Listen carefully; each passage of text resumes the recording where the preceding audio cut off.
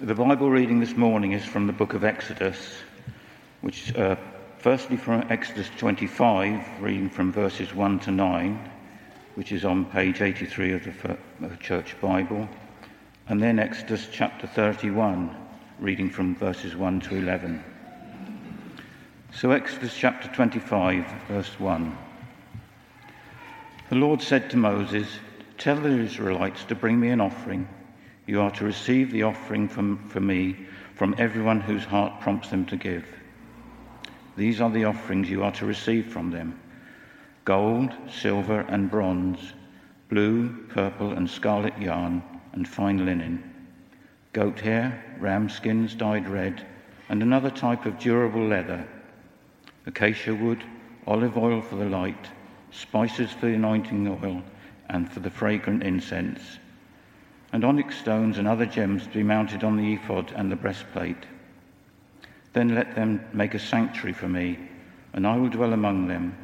Make this tabernacle and all its furnishings exactly like the pattern I will show you." Now in Exodus chapter 31, which is page 90 of the Church Bible, starting at verse 1.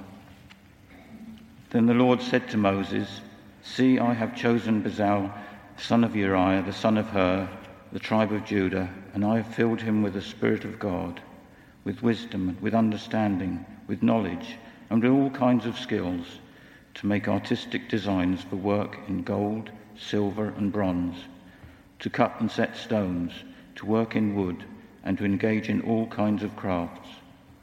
Moreover, I have appointed Oliab, son of Ahishamach, of the tribe of Dan, to help him.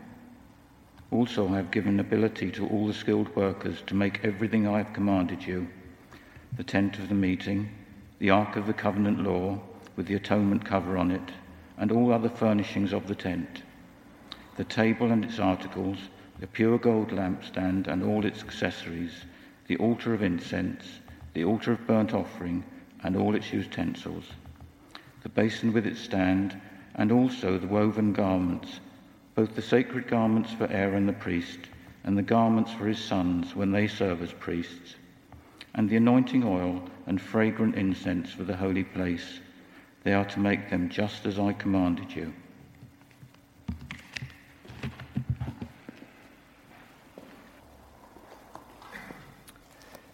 Thank you, Harold. So this morning, in a slightly unusual experiment, I suppose, in one sense, we're actually going to try and think about 6 chapters of Exodus together, beginning with chapter 25, verse 1 on page 83 of your church Bibles, and then up to that reading we just heard from chapter 31, in which, across those 6 chapters, there are extraordinarily intricate descriptions of the materials, the construction, and the practice of this tent.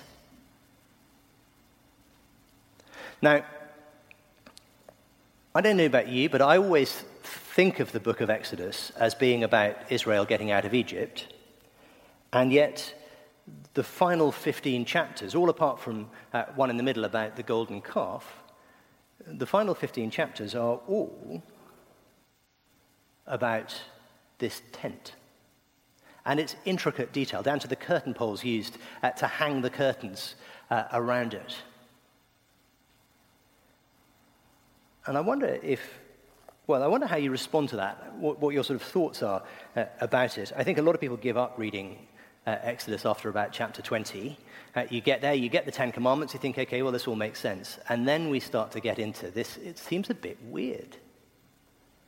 It's like all about a tent.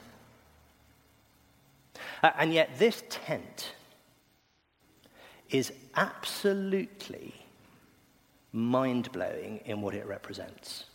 Let's just look together at 25 verses 1 to 8. So God doesn't tell Moses to start with what the offering is for. He just specifies what the people are to give. So anyone who wants to give, he says, okay, well, these are the things, these are the items I'm looking for. Bring these to me. and some of it's clear what it's for.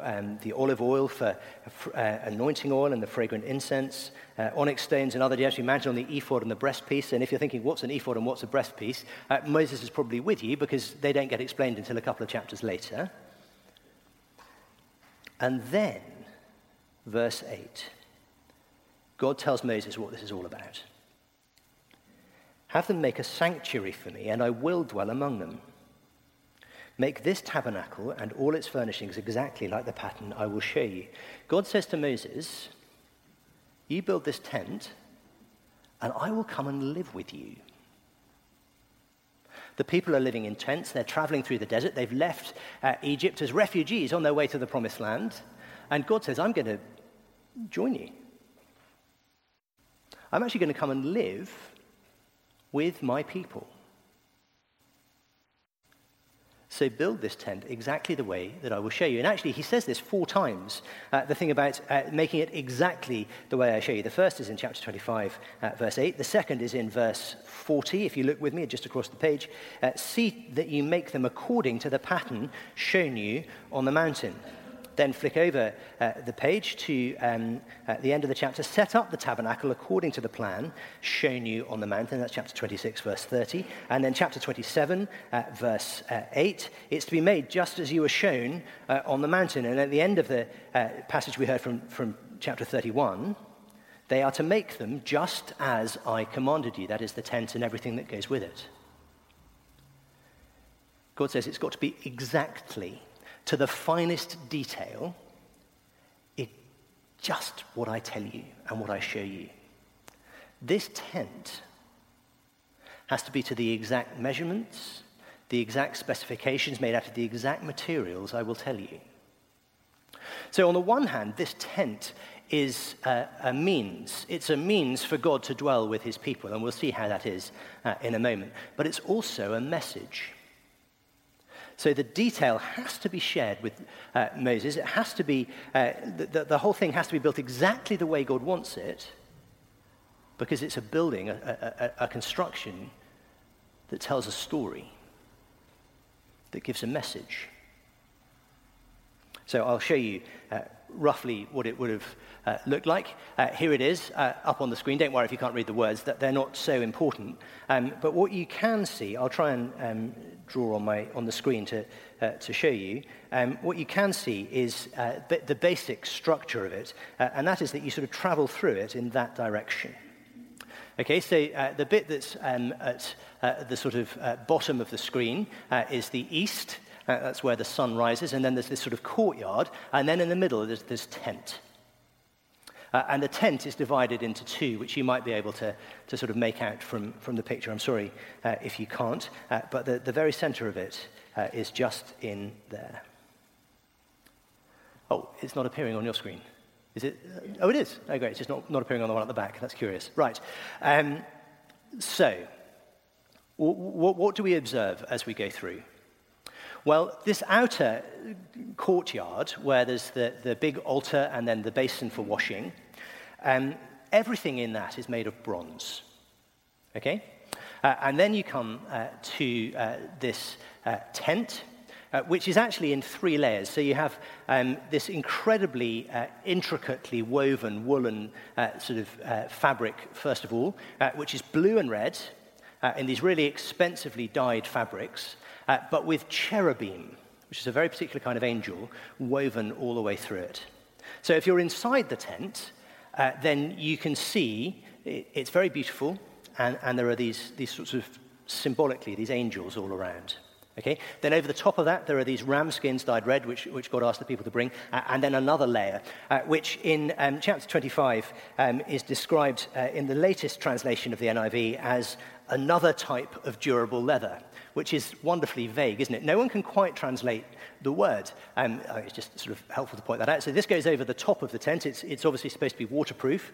For a long time, people thought it was the skin of either dolphins or dugongs. So older translations of the Bible say sea cows, which is quite a cool idea, isn't it? But anyway, so it's waterproofed, it's protected, it's insulated. But inside, it is both beautiful and significant in the way that it's set up. So you've got these sort of tents all around the outside, and these curtains all around the outside, and then over the top in this fabric woven with cherubim. And then if you go into there, there are 3 items inside that first bit of the tabernacle tent that you come to. There's a lampstand with 7 branches. There's a table covered in gold. Everything's covered in gold in this space. Okay, there's a table with bread on it, and it must always have bread on it. And then there's an altar of incense, which is also made completely out of gold. And then in front of you, there is another curtain. And there are very specific instructions about making this curtain. It's made of the same kind of material, and there facing you are cherubim again. And if you were to go inside that final curtain, into the place that the arrow's pointing to the Holy of Holies, you would find just one object, the ark. And the ark is described in chapter 25, verses 10 to 22. Like other things, God tells Moses about something he doesn't need yet. He says, in this ark, you're to put the 2 tablets of the covenant, which I will give you. So he doesn't have the tablets yet, but this is what the box they're going in is supposed to look like. Again, it won't surprise you, it's covered in gold. But it only has 5 sides, so it's open at the top. And then there is another thing that is to be made called the atonement cover. And the atonement cover, again, completely covered in gold, and out of that one piece of gold are molded 2 giant angels with their wings spread upwards like this, facing each other across the top of it, and that's called the atonement cover. Now, would I be right in thinking that most of us have seen the Raiders of the Lost Ark? Is that a familiar idea? Okay, so you might remember, you've got the 2 angels on the end, sort of facing each other. We'll come back to Raiders of the Lost Ark in a minute. But that is what the ark looked like. It's like a sort of wooden chest like that, but then with these great angels sort of overshadowing it. And what God says to Moses is, verse 22 of chapter 25, I will meet with you between the 2 cherubim that are over the ark of the covenant law. So right there at the heart, right there at the end of your journey, if you can travel through this tent, is the space where God himself dwells, where he will sit, enthroned between the cherubim. And through the rest of the Old Testament, God is frequently described as the one who sits enthroned between the cherubim, there above the atonement cover that sits on top of the Ark of the Covenant. So you might have noticed that as you go through, everything gets a little bit more precious. You start off with bronze, and everything in the courtyard is made of bronze. It's acacia wood, but overlaid with bronze, and all the utensils and the altar grills and grates, everything is made out of bronze. The washing bowl, that's made out of bronze. Everything is bronze. You go through the first curtain, suddenly, everything's made out of gold. You're traveling in sort of the direction of holiness, in the direction of a sort of value and preciousness. The closer you get to God, the more precious everything is. So the snuffers for the candle and the things used for sort of scraping the ash out of the altar of incense, everything in that holy place is made of pure gold. So you're traveling towards the presence of God as you go through this tent. You've got to make it exactly the way I said, says God. Why is that? Well, there's a clue when he starts to talk about the priests, what they're to do, what they're to wear. And if you flick on with me to chapter 28, you'll see that the heading in the NIV is the priestly garments, and then it goes through the ephod and the breastplate. Thank goodness, we're going to find out what all those stones were for. Not today, we don't have time. But Aaron is going to wear these special robes that are designed for him, and they're intensely valuable and expensive. Every metal piece on it is made of gold because he's going into the presence of the living God. And in one sense, unhelpfully titled Other Priestly Garments. It's like, well, we probably ought to put a heading in at some point, this will do.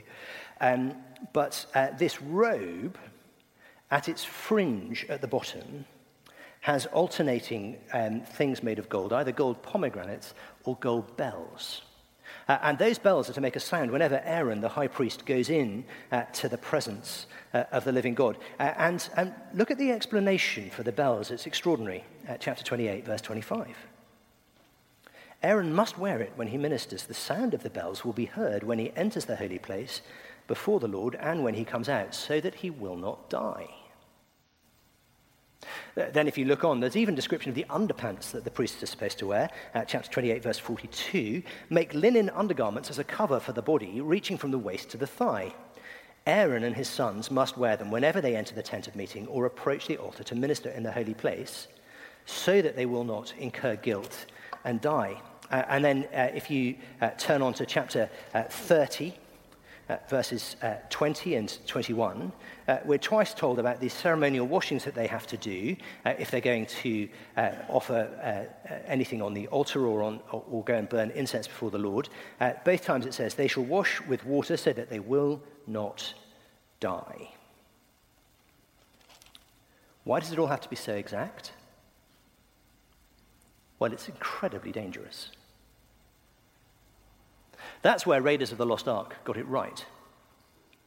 The Nazis think there's great power. I'll condense the plot of the film into 30 seconds just to sort of help you. The Nazis have found the location, or have found some secret document with the location of the Ark of the Covenant, and they believe that with the Ark of the Covenant comes an unimaginable power. And eventually they get the Ark of the Covenant and they dress people up as priests and they parade it, and then they do the terrible thing. They take the lid off. And can you remember what happens when they take the lid off the Ark? Terrible things come shooting out of it, sort of ghostly, screaming beings, and the faces of all the Nazis melt off, and Indiana Jones is sort of hidden safely away. And there's this sort of sense that there's something inside that Ark which is terrifying.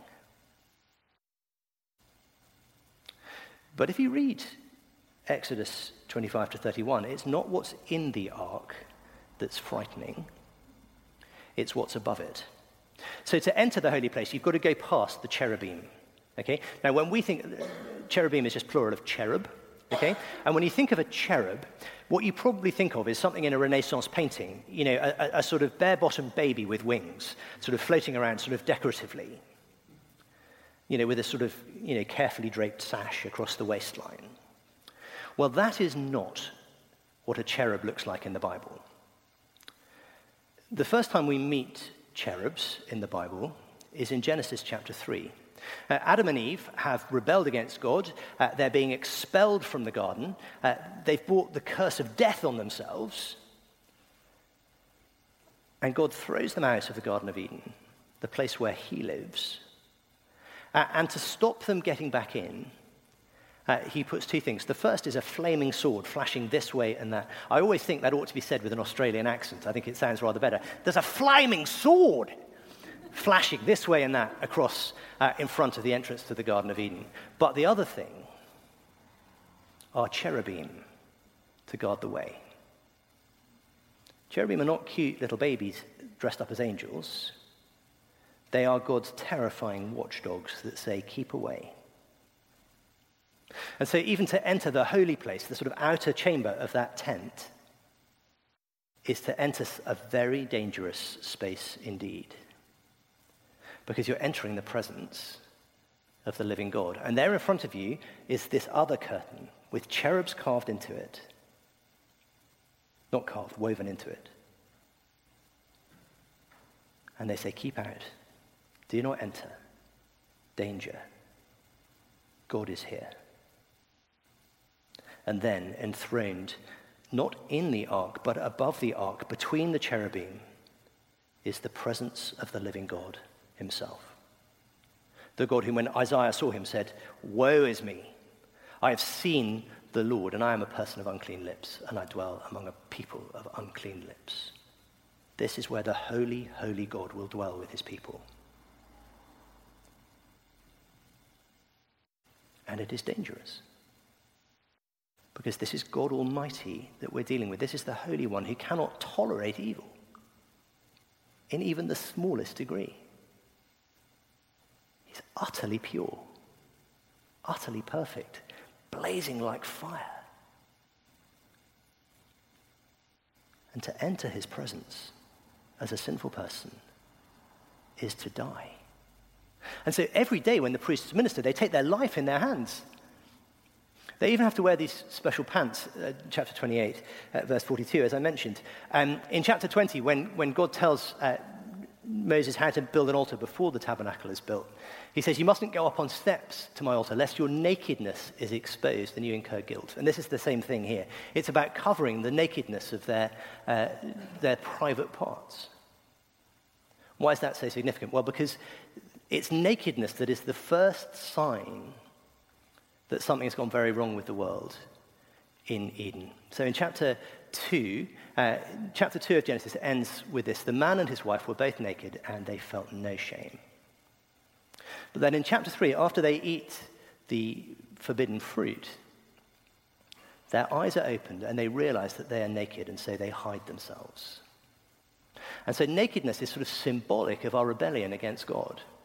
It's not that the body in itself is in some way evil, but that actually the exposure of the body is something that sort of reveals the shame of sin. And so even down to the underpants, they have to be dressed exactly right, they have to act exactly right, they have to wash exactly right, they have to sacrifice exactly right, because they are entering the presence of the living God.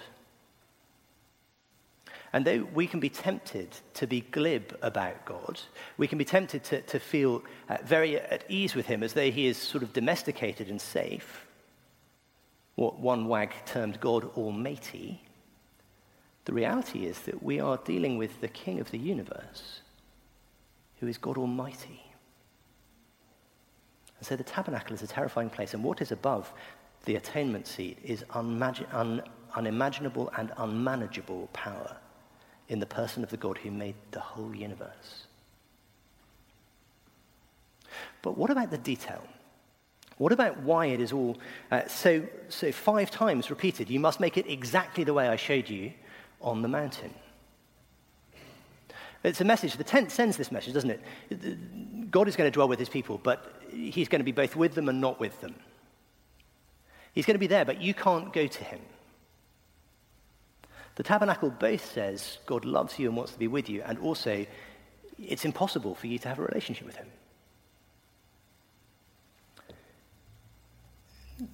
This is picked up in lots of ways in the New Testament, and later in the term we're going to start a series in the book of Hebrews. But listen to what the writer of the Hebrews says about Moses' construction of the tabernacle. I'll just read a few verses so that you can get the flow of it and it's not so jarring. Now, the main point of what we're saying, so he says this is the center of the whole book of Hebrews. Now, the main point of what we're saying is this. We do have such a high priest who sat at the right hand of the throne of the majesty in heaven and who serves in the sanctuary, the true tabernacle, set up by the Lord, not by a mere human being. Every high priest is appointed to offer both gifts and sacrifices, and so it was necessary for this one also to have something to offer. If he were on earth, he would not be a priest, for there are already priests who offer the gifts prescribed by the law. They serve, this is the key point, they serve at a sanctuary that is a copy and shadow of what is in heaven. This is why Moses was warned when he was about to build the tabernacle, see to it that you make everything according to the pattern shown you on the mountain. This physical building, this tent, is a picture of spiritual realities, says the writer to the Hebrews. And every detail of it points to the great high priest, Jesus. And so the reason Moses has to get it absolutely right is because 1,700 years before, he is pointing in detail to the ministry of Jesus. And the writer to the Hebrews explains in some detail how that is. We'll come to that later in the year, or maybe at the start of next year. But it's all about Jesus. Think about how John's gospel starts. The Word became flesh and dwelt among us. We're familiar with that from Christmas readings. But the Word is actually the word that's used for tabernacle. So the Word became flesh, that is, the Son of God, the second person of the Trinity, became flesh and tabernacled among us. And John says he's the light coming into the world. Think about what you encounter as you go in through the courtyard and into the Holy of Holies. There's this lampstand. Jesus says, I'm the light of the world. There's this table with bread on it. Jesus says, I am the bread of life. John chapter 2. So John chapter 1, John says the word of God came and tabernacled among us. John chapter 2, Jesus says, destroy this temple and I'll rebuild it in 3 days. And his disciples said after he was resurrected, they realized that the temple he was talking about was his body. The temple is just a creation in stone of this tabernacle made of tents. And Jesus says, I am the true temple. Jesus is pointed to then by John the Baptist, who says, look, the Lamb of God, who takes away the sin of the world. Jesus is the true sacrifice. Jesus is the temple. He is the priest. He is the sacrifice. He is the light. He is the bread. He is the water of life. There's this laver for washing. All of it points to him. And so what happens when Jesus dies on the cross? What happens in the temple, this stone tabernacle? What happens? That curtain that hangs between the holy place and the most holy place, with the cherubim woven into it, saying, keep out, this is where God's presence is, you may never enter. In fact, only one person could enter once a year, that's the high priest, once a year on the Day of Atonement. That curtain is ripped from top to bottom. And the way to the holiest place is made open forever. And this is where the measurements are quite interesting.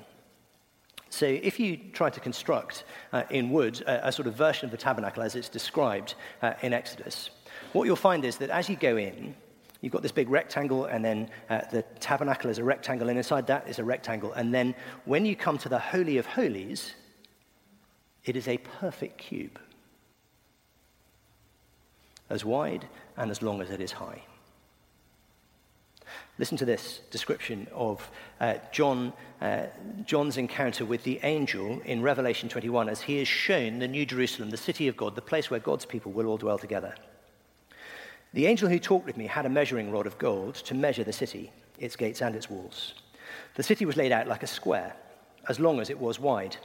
He measured the city with the rod and found it to be 12,000 stadia in length, that is 1,400 miles long. And as wide and as high as it is long.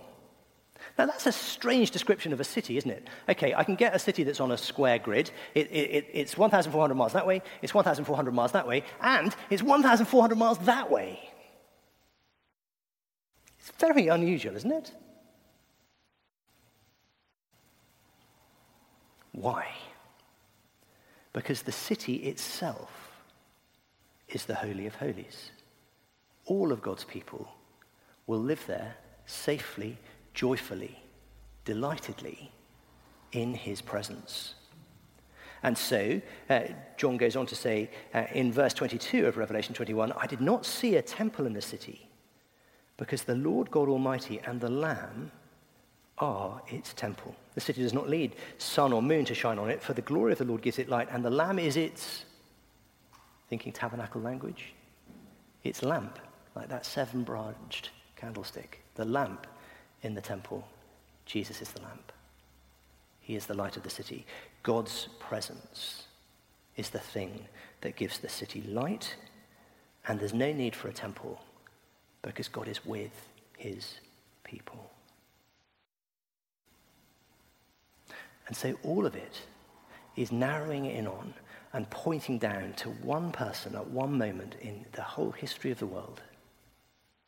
Moses, you've got to get this absolutely right, because this tent tells the story of Jesus 1,700 years before,